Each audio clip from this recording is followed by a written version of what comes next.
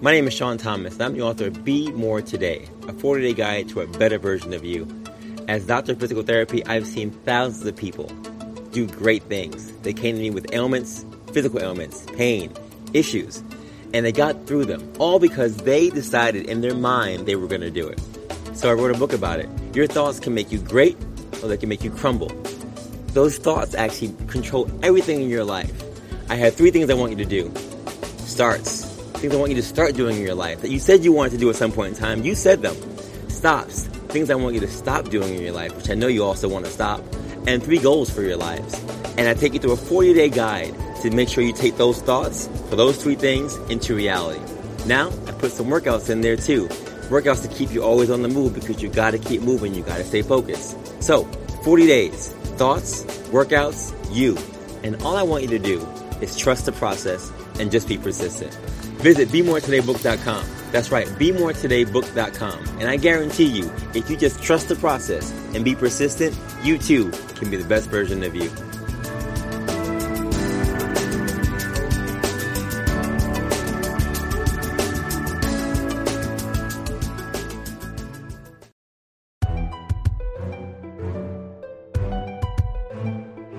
What's going on, folks? Your boy again, Dr. Sean Thomas, back in the building. Be More Today show, episode number 92. We are back in the building. And folks, it is springtime. You already know we are in the season of spring, the best time of the year, I think. But a great time for us to be alive and for us to continue to keep the Be More Today show going.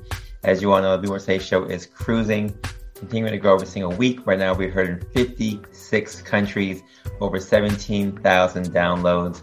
So thank you so much for your love and support. It does not go unnoticed. I promise you, it's been a labor of love, but so much fun connecting with so many people who are doing extraordinary things around the world, in the world of health and fitness. So as you already know, BeMoreToday.com has my book. Our swag store is open for all your swag stuff for the springtime season. And the podcast, again, you can always click on there and continue to follow the progression of the Be More Today show as we continue to move and groove through this life. Our quote for today is simple as always. It is given to us by Judge Katani Brown Jackson. And she says simply, I would tell them to persevere, period. This is a time where we are recognizing that there are wars happening around the world. There are physical challenges happening. COVID-19 is calming down, but still kind of here. We as people are continuing just to be able to persevere. And I just want to encourage everyone listening today that no matter what the problems may be, the challenges in terms of your health and wellness, in terms of your physical issues, or even in terms of your personal things, right? We are focused and dedicated to make sure that we can persevere. We're going to hit challenges. We're going to hit roadblocks in life. We're going to see things that are going to knock us off of our regular path. But I do think the whole point of the Be More Today show is to encourage people just to keep pushing. And that every day is a blessing, every day is a gift. No matter what's happening around us, no matter the challenges that we face every single day, we're still here. And we're able to actually wake up and appreciate this life that we have because we only get one chance to get it right. So I charge you to go out there and to make today special, to make today more, and to persevere through whatever you're going through, whether it's personal stuff or physical stuff, whatever it is, just to keep pushing. And I brought someone on the show today who sees people persevere every single day in various ways. He's a great friend of mine, an old school friend of mine from, you already know, Brown University, Bruno, you know. I always call it the best school in the world, clearly. But he is my good friend, Dr. Stanley Voigt. Now, Dr. Stanley Voigt is a graduate of Brown University, Bruno, you know, and Brown University Medical School. He then went on to complete a residency in otolaryngology at Tufts Medical Center in Boston. Dr. Voigt joined associates in otolaryngology in Alexandria, Virginia in the summer of 2015. And his wife, Elizabeth, is a veterinary surgeon, and they have 3 young girls. He specializes in healthcare problems affecting the ears, nose, and throat, and sinuses for both adults and children. Dr. Voigt also has a special interest in sinus disorders and laryngology. Now, Dr. Voigt was included in the Washington Top Doctor Class of 2020 and the Northern Virginia Magazine Top Doctor Class of 2022. In his spare time, he enjoys dancing, watching basketball, and spending time with his family. Ladies and gentlemen, boys and girls, pets included, please welcome to the stage my guy and the man with the master plan, Dr. Stanley Voigt. Dr. Voigt, what's going on? Not much, not much. Thank you for inviting me. Listen, I had to have you on the show. You already know you're one of my good friends from school, and I've had the blessing really of watching your progression. I was 2 years older than you at Brown University, but I, through your friend and your boy, your brother Cliff, clearly, who is a great friend of mine, got a chance to really know you on a personal level. And from watching you dance salsa and mezcla to doing so many other things in your life, you really just become a beacon of light. Not just where you are in your neighborhood now, but just in general. I've really just seen the progression of you and your family, and you being a father, and you just being a prominent Black man in various communities. I'm proud of you. I'm proud of what you're doing. I'm proud of your growth and your progression. And I just love seeing the things that you're doing. Wherever you go, you can just continue to bring out things, whether you're in Virginia or DC, you're just bringing your education to others and just helping your community. So I had to have you on the show this week to make sure that everyone knows how great you are and for you to bring some light to the ENT world for us. So thank you for joining us today. Well, thanks for inviting me, Sean. I appreciate it. It goes both ways. Going to Brown, you were a mentor to both me and Cliff. And this is the least I can do just because, you have been spreading such positive energy, just like you did at Brown. Sean was definitely a big, big mentor. I just remember coming to campus and just seeing the way you carried yourself and wanting to model myself, and Cliff the same way. So, we continue to keep in touch, and, I jumped on this opportunity to support, Be More Today, because it's such a great cause. And like I said, I appreciate what you do. Awesome. Thanks, Doc. Let's get into it. Listen, we've had a number of MDs on the show talk about their specialties. And as a physical therapist, I deal with a lot of various issues. But when it comes to ENT issues, I don't know a lot. I'm not going to lie to you, besides the regular cardiopulmonary issues that may be associated with it. So I'm curious for you, what sparked your interest in ear, nose, and throat disorders? I mean, it's funny you mentioned that. Going into medical school, for me, I was kind of geared towards, I knew I liked to work with my hands. So I was geared towards general surgery. I had done general surgery research, and, I did the general surgery rotation, and it was almost a done deal by my third year. I had a friend who told me, he said, well, you liked head and neck anatomy. You should try a 2-week rotation. At Brown, we had Tufts residents, ENT residents who would rotate down and kind of introduce us to ENT. And so I tried the 2-week rotation, and it just a combination of, head and neck surgery, allergy, things that I just, you wouldn't think just in general surgery, we didn't have that kind of exposure. And the rest was history. I said, whatever it takes to get into ENT, that's what I was going to do. And so, I did away rotations. I was kind of on the last minute side, but, I was so passionate about it, and rightfully so, because, I haven't looked back since, and I'm glad I made the decision that I did.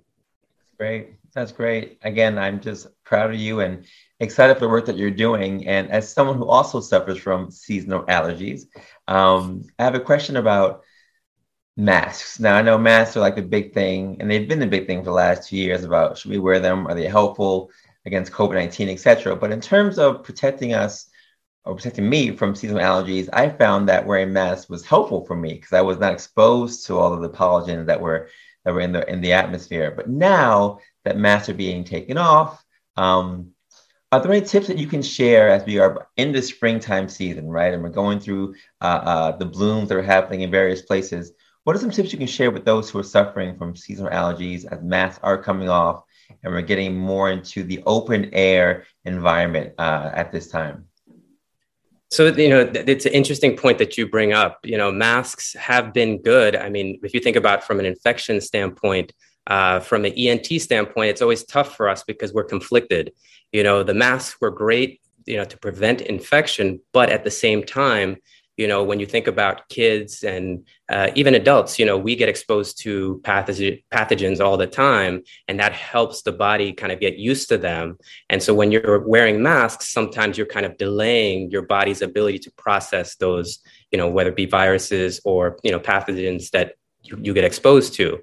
So I find now, I mean, we had a period where we weren't seeing as many people who were sick in the past 2 years. And now all of a sudden there's an uptick because some of these kids just haven't been exposed to it.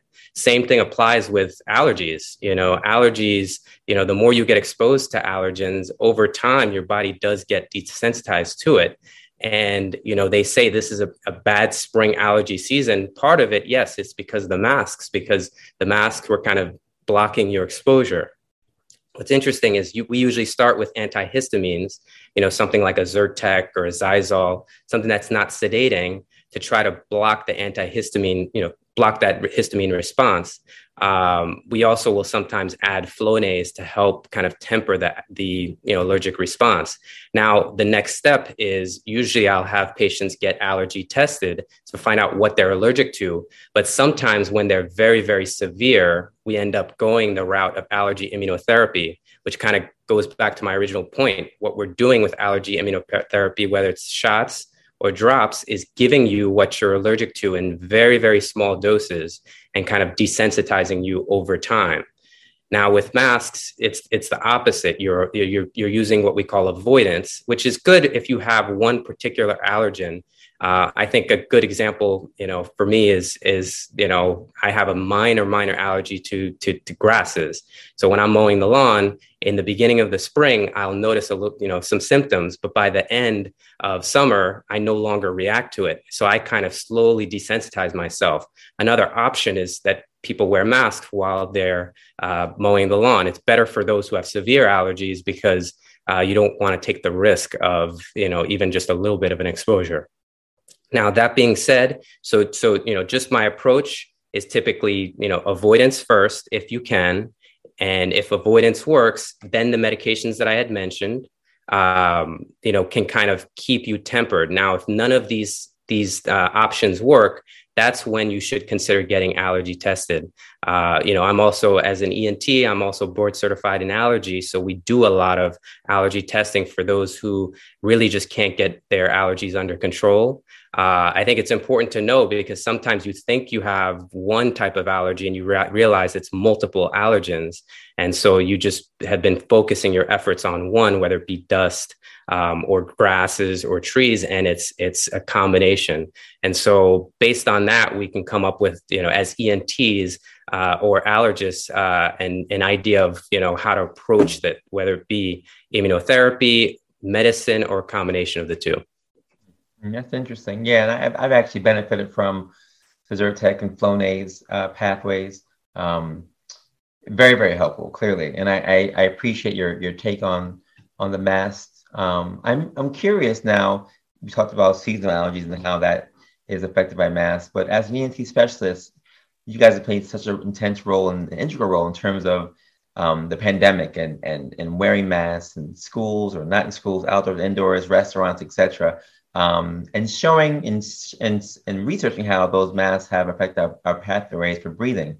But now as states are relaxing their mandates, and although it's somewhat truncated in terms of some states doing it and some states not doing it, most are going towards the realm or the pathway of taking masks out of regular rotation. What's your take, whether personally or as a professional, in this realm about us wearing masks at this point in the pandemic or at the end of the pandemic, or continuing to wear them regardless? I know a lot of gyms have stopped, but a lot of healthcare facilities such as mine and other hospitals are continuing to do so.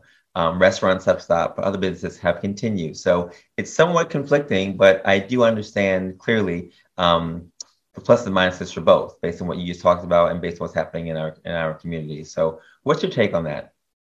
So it is very, very tough. I'll tell you right now, we follow the science. And I think that's very important. Dr. Fauci obviously has gotten a lot of press throughout this process. And, I think what's important is knowing kind of where the levels are.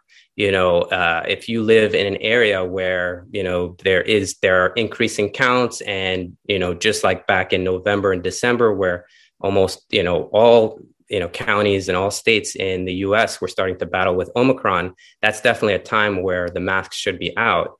What I like now is we're kind of moving to a phase where when the numbers are lower and we seem to have it under control, then we put the masks to the side, but we don't put them away. I think that message needs to be harped, is that, sometimes when you take the masks off and then you end up bringing them back, people are bitter because they feel like, oh, you're taking something away that you had just given me. And I think Dr. Fauci has really been trying to harp on that, how important it is to put them off to the side. But remember, if the numbers go back up, we have to bring those masks back, because it's not only about you, it's about your neighbor as well. And when the numbers get very, very high, us as medical professionals, especially me in the hospital setting as an ENT, I see it. I see what happens and how overwhelmed the hospitals can get when the numbers are very, very high, and it affects multiple systems. And so I think sometimes it's hard when you're not seeing that and you're just seeing kind of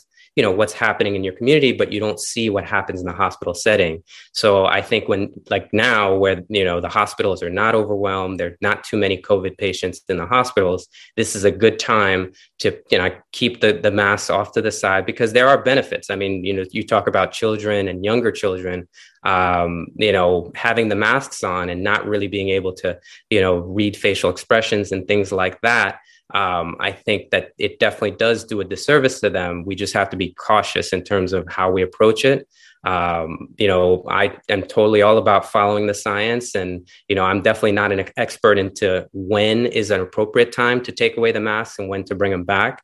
But like I said, Dr. Fauci, I follow him closely, and I think that, us as a medical community, we hold him in high regard.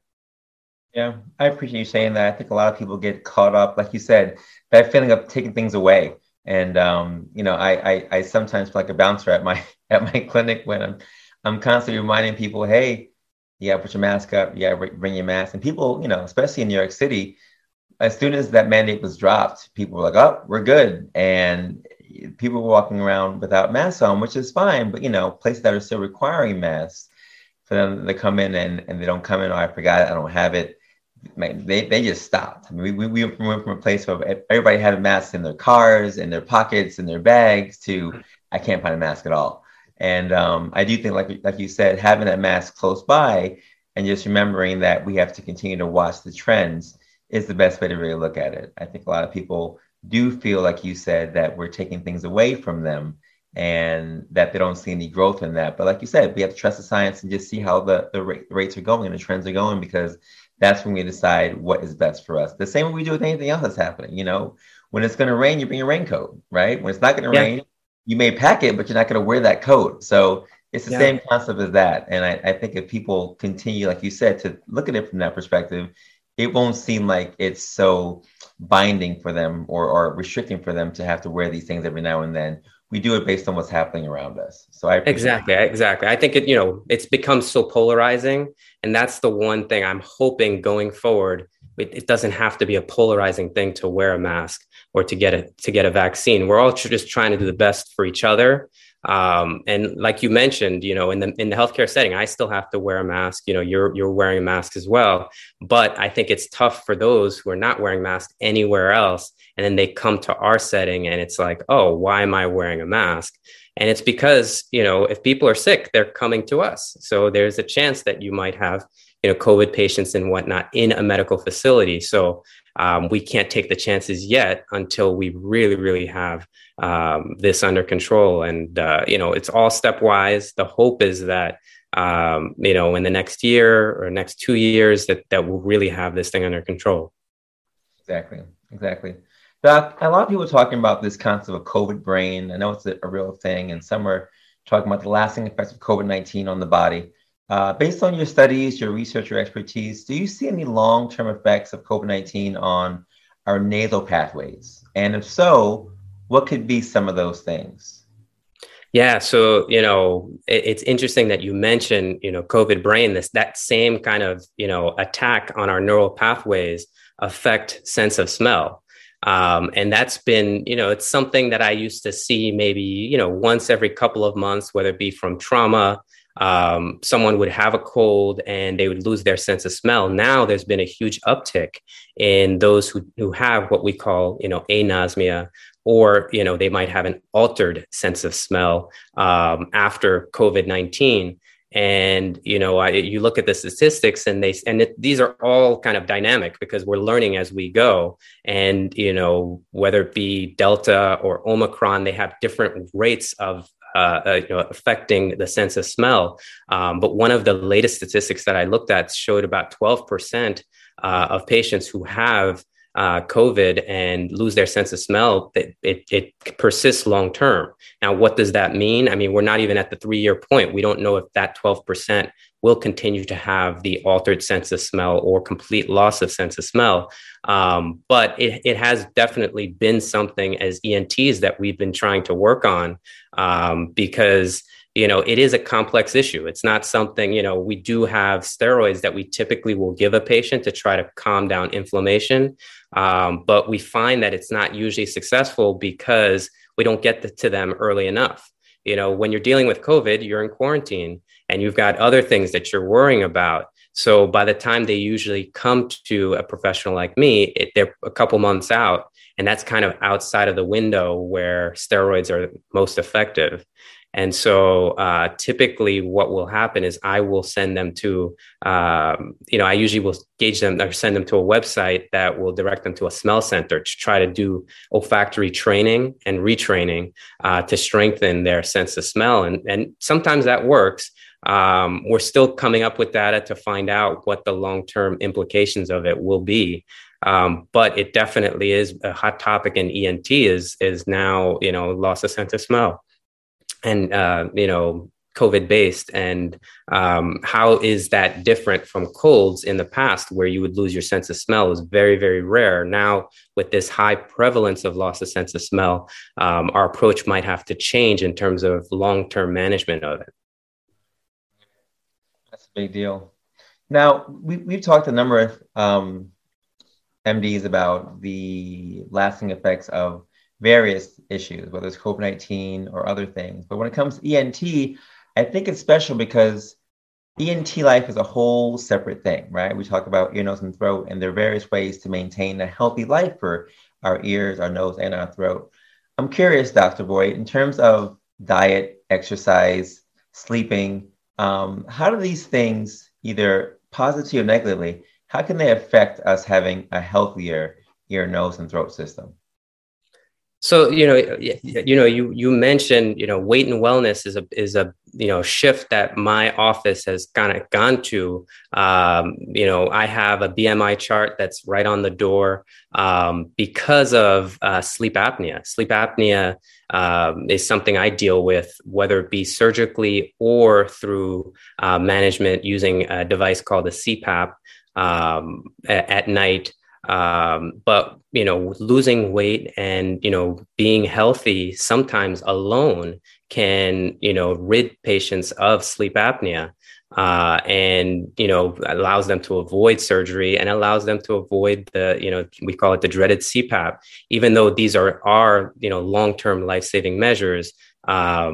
Weight and wellness is key. And, a lot of times we see that people fall in their 30s and 40s, you have kids, you have stressors, and you fall into that trap and it happens. And, we end up getting to a point where we need help. And my office had realized, wait a second, we're doing surgeries, we're prescribing CPAP, but, getting to the root of the cause. Sometimes you need someone who can motivate you and get you on that path. And it's harder for some than others, but sometimes you really need that coach or that individual that can motivate you and get you back to a place where you can now start working on your own independently and maintain it. Similar to what you've been doing, with Be More Today. A lot of it is, you lose that confidence and it's hard to get kind of back on track. And so, when it comes to sleep apnea, that's been kind of a major, emphasis and kind of focus of our practice. We talk a little more about sleep apnea. I think a lot of people, even people that I know, have been on the baseline or on the line between someone who's snoring, has a snoring issue, or whether it's allergies or what have you, or just improper alignment as they're sleeping, and then someone who may be a candidate for the sleep apnea contingent. How do you differentiate someone who may be a sleep apnea candidate or patient versus someone who just snores on their own? And is there a difference between the two? Is there a way to differentiate, one from the other? What are your thoughts on that? Yeah, I mean, people ask me that all the time. What's tough is they come to me for snoring and I have to determine, could it be a septal deviation or more of a, like you said, allergy or nasal, component, or is there something going on in the throat? Now, if it's all nasal, you can mouth breathe, so you can bypass that and you don't have sleep apnea. Sleep apnea is when you can't get airflow at all through either the nasal and oral passageways. And it's usually at the throat level at night. And when you collapse and you stop breathing for a period of 10 seconds and then have to kind of reset, that's what we call an apneic pause. So where you're pausing and breathing. And depending on how many times that happens, you get a certain score. And so we can grade it in terms of mild, moderate, and severe sleep apnea. And a sleep study is how we're able to determine that. Sometimes I evaluate a patient, I look in their nose and it's pretty obvious they have a septal deviation. I correct that surgically and their snoring goes away. Those are the patients I don't necessarily have to take that extra step and get a sleep study on. But for a lot of patients where I'm not sure, I take a look and they potentially have big tonsils, redundant or longer soft palate, or, just their clinical history is suspicious for sleep apnea. I do get a sleep study. And that's kind of where that decision-making process of, where do we go from there starts. And the gold standard is the CPAP. I usually don't jump to surgery. A lot of times I will start with the CPAP with those patients and a discussion on weight loss if that applies. And then after 6 months, if they feel like the CPAP, it's hard for them to tolerate the CPAP, or they would like to discuss surgical options, that's kind of when they come to me and discuss that.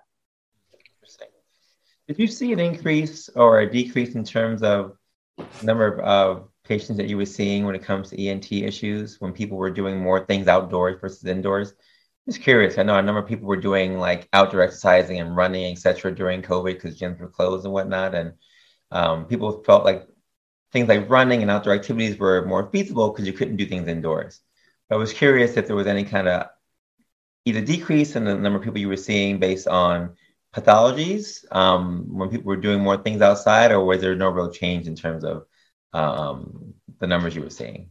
So it depended. I feel like there was a decrease because people weren't coming to the doctor's office during COVID, when we were at the height of COVID, for fear of, sometimes fear of infection, sometimes they felt like they wanted to prioritize things, say, that they felt were more pressing.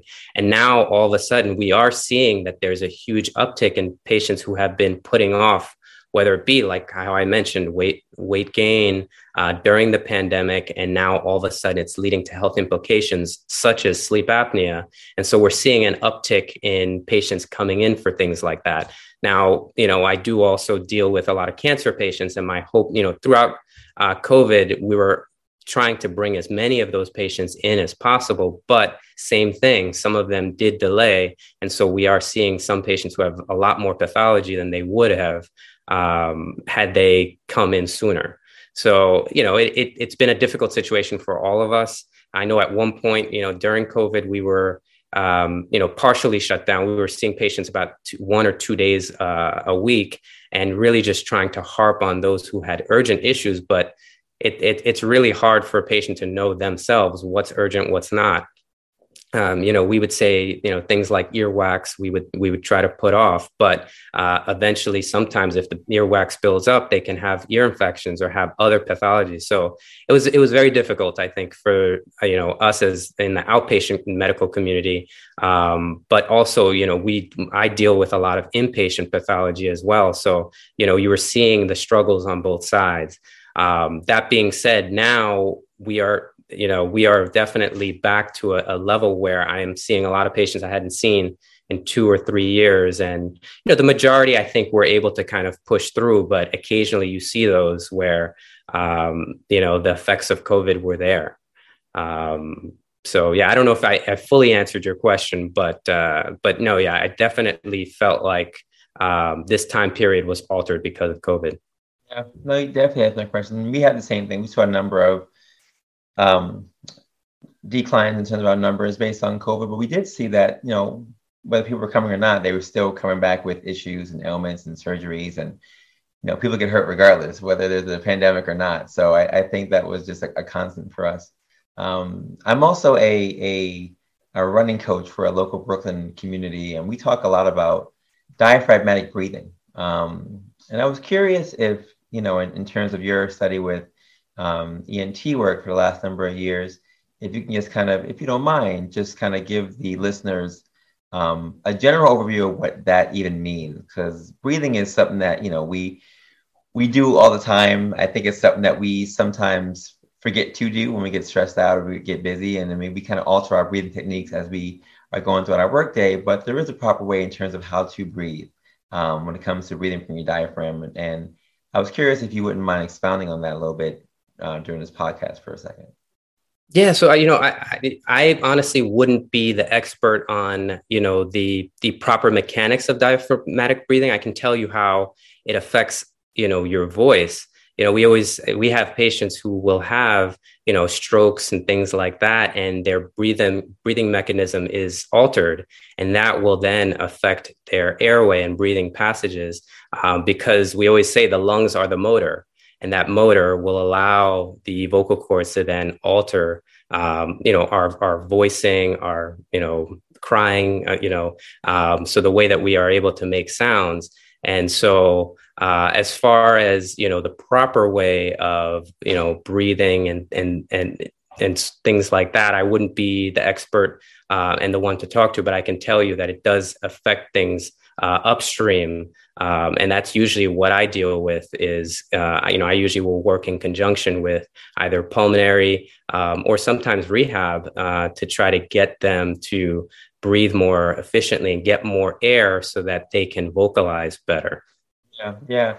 I was talking about it just because, we have a number of people who, as a result of the pandemic, have been doing more running outdoors. And we always talk about just ways to make sure that our diaphragm is actually moving properly, and difference between chest breathing and belly breathing when it comes to us going out there and actually using our bodies to do certain activities, like exercise and running and what have you. But I do think, like you said, a number of those things can become more beneficial if you're breathing properly from your diaphragm and using that force, like you said, from those lungs to propel yourself forward. I recognize that as we continue to wear masks, that people have kind of adjusted to their ability to breathe properly with these things on. And when we first started wearing masks, people said, "Oh, I can't do this. It's going to be too hard for me to wear this.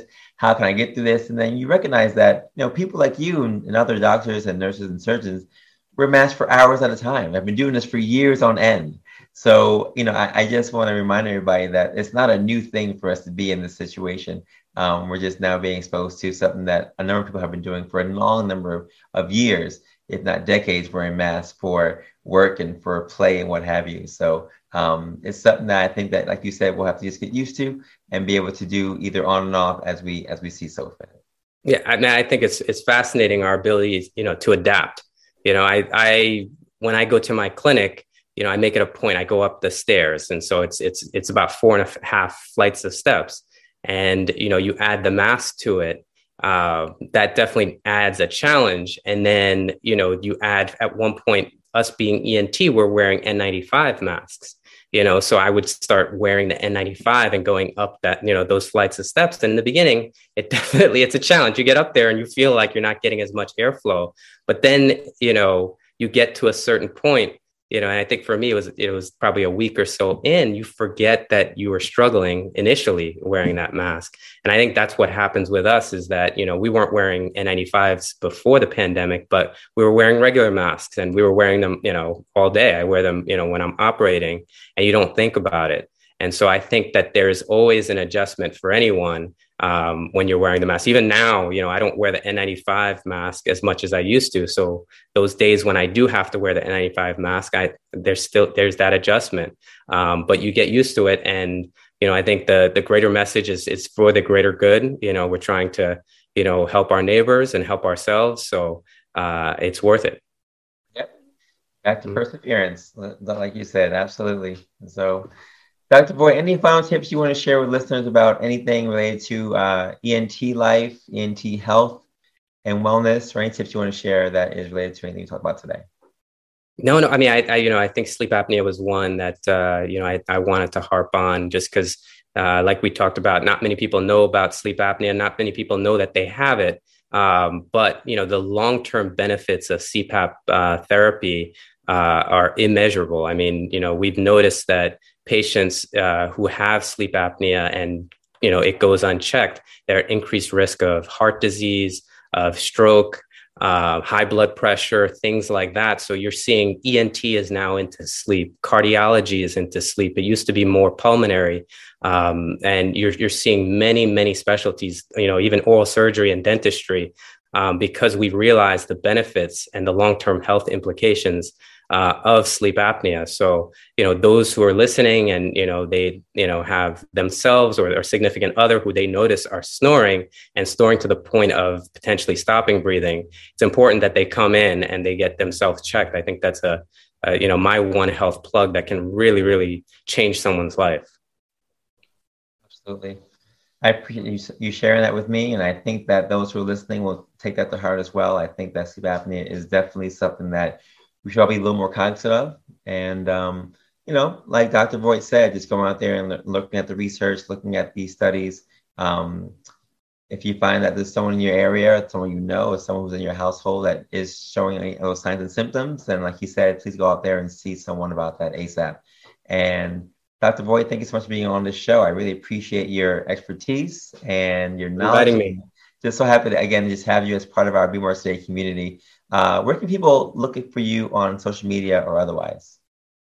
So for me, I'll be very honest. I haven't been as up to date on my social media. That is a push for this summer for me and my company. But I do have a website, entdoctor.com. We try to make it pretty simple, and it's entdr.com. And we also have a Facebook presence, Associates in Otolaryngology. I look at how, successful you have been in terms of your social media presence. And, that's something I look to aspire to. But yeah, those are my two outlets, and, definitely look me up. I just want to, this is kind of a little bit of personal plug here. It's happy birthday to my brother, Cliff. It's April 5th. So I'll be talking to you later. That's right. Dr. Voigt, happy birthday to him. Aries all day. We already know. And just happy to have you on the show today. And, I kind of want to just give a closing plug. And this is somewhat separate from the ENT conversation, but, Stanley, you and your brother and your sister, it's kind of crazy. The three of you guys are all doctors. And the fact that from one household came three MDs in my generation is incredible. I just kind of, if you don't mind, we're talking about perseverance still, and it's kind of off the subject of the ENT conversation, but Be More Today is not just about, us looking at the accomplishments, but also looking at the journey. And, I'm just curious in the last couple of minutes of this show, if you would just share, what it feels like being part of a family of immigrants, right, who came here and were able to not just produce one MD from a family, but three MDs. What that experience was like for you, and what kind of motivated you and your sister and your brother and even your parents, I think, to continue to be so great and continue to be so influential in this field of a profession, the medical profession. I mean, it's funny that you mentioned that. It really does go back to the parents. And, what's interesting, me now being, a parent and having three children, I start realizing some of the things, and I have some, more in-depth conversations with my parents about what they did with us. And, we were always involved in activities. I think sometimes keeping us into activities really kept us from some of the other things that we could have done. And, we talk about dance, we were dancing, I was doing tap and jazz and, at one point ballroom, I played the violin, they got us into piano, and you don't realize the trips, my mother had to, there's a lot of back and forth, that she had to really sacrifice her time and energy. And then also conversations, the conversations I'd have one-to-one, with my dad or my brother and I being by his side. And, sometimes you don't realize the effort and the energy that it takes to be a parent and to be there and to be present. And sometimes they don't appreciate it too. And I can tell you that, there were times where my brother and I may not have appreciated it. And now we look back and say, wow, some of those things that, he told us or he taught us were profound. And the time that my mother put into us, it really is a testament to their hard work. And so I try to, I talk to you about social media presence and things like that. Sometimes I feel like I sacrifice my ability to be on social media because I want to put more time into the kids. And it's hard because sometimes you'll post something and you won't be on social media for another 3-4 days. And people are like, wait, where did he go? And so that's kind of why lately I've kind of drifted away, because I want to be able to, focus on my kids. And sometimes with work and kids and things like that, it really does add up. But I use them. I mean, they've been my role models, and both my all three of us, my sister, my brother, and I. Whenever we have conversations, we look back on what they have done and had done and continue to do. And I think hard work, it's a team effort. It's not just the individual.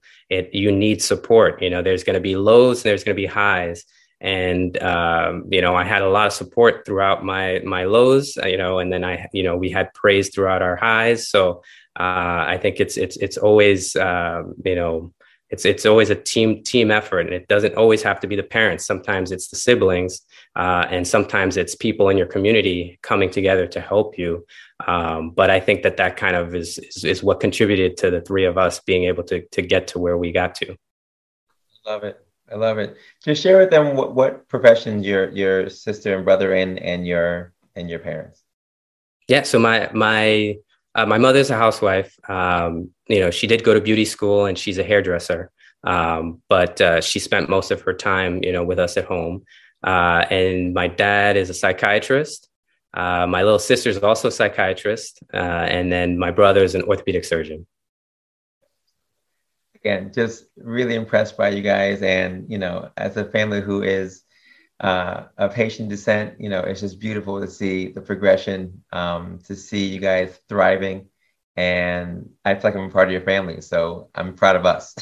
So like I said, your mentorship, just, being able to see people who, look like you and are able to do, what we have been able to do. You don't realize how profound that impact is on those downstream. And so, I know you mentioned, I think you were a senior when I was a freshman. But the year before, even as in high school, I came up, and I think you and Cliff had a fusion dance performance that you had at Harvard. And I took it as an opportunity. Okay, I could see Brown and then I can go up to Harvard. And just the way you carried yourself, it was, and the whole group, the fusion group, to me, I was like, wow, and it really inspired me to go to Brown. And then just beyond, when I got to Brown, the dances that you included me on, and just looking at, how you really emphasize the details and the techniques. And so sometimes, when whether it be surgery or whether it be working with the kids, it's a lot of times it's about detail, it's about perseverance and not giving up. And some of those skills that you taught me, or that you continue to encourage in us, I now, try to give that downstream. So, I think it's important, that you've had such a profound impact. Cliff and I talk about you all the time. So keep on motivating, keep on doing what you're doing, and I'll try to do the same on my end. Oh, man, I appreciate that so much. You have no idea, Dr. Voigt, that means the world to me. So thank you so much. And again, this has been a great episode. I appreciate your time, your effort. I know you're on spring break. It's time for family. And, I got to give you kudos on the family tip. I know I'm on social media a lot, but I do think that, it's all good to sometimes just say, you know what, social media, I'll see you in 3 days. It's family time. So no shame in that game.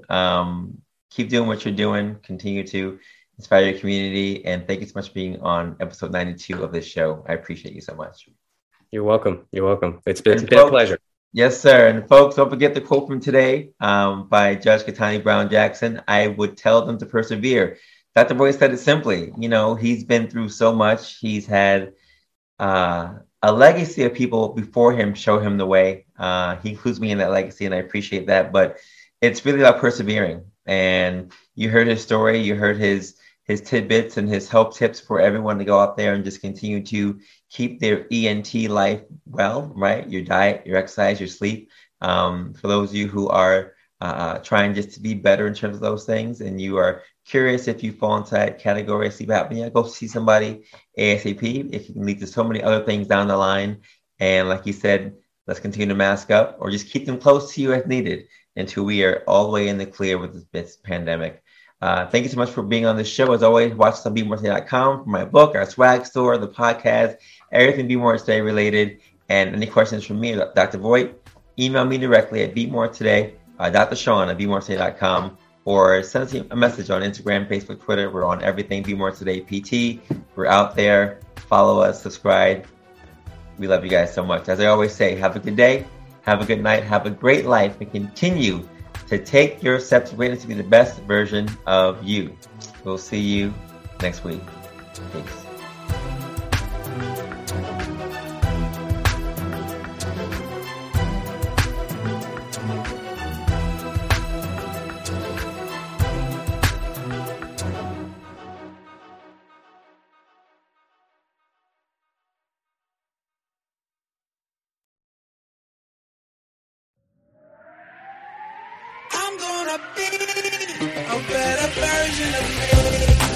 Every journey starts with a thought, a vision, fueled by a why. But what's your why? Why do you want to be more today than you were yesterday? You already know that you have to trust the process and just be persistent. You already know that next level results require next level effort, period. But why is today different than any other day? What's your why? How are you going to get to the next level? See, most of you want to make it to the promised land of success, but aren't willing to make the sacrifices. Let me be clear. Nobody said it was going to be easy. No handouts, no excuses. It's just you versus you. It's go time. Find your why for the 5 a.m. wake-up call. Find your why for the extra mile you have to do after the workout. Find your why to face that fear. Take that test. Make that move. Come on, y'all. Your whole life has been a warm-up for this moment right here, today. Are you finally ready to play? You gotta decide to stay always on the move. Less talk, more action. Just be better. Just be more. Be more today.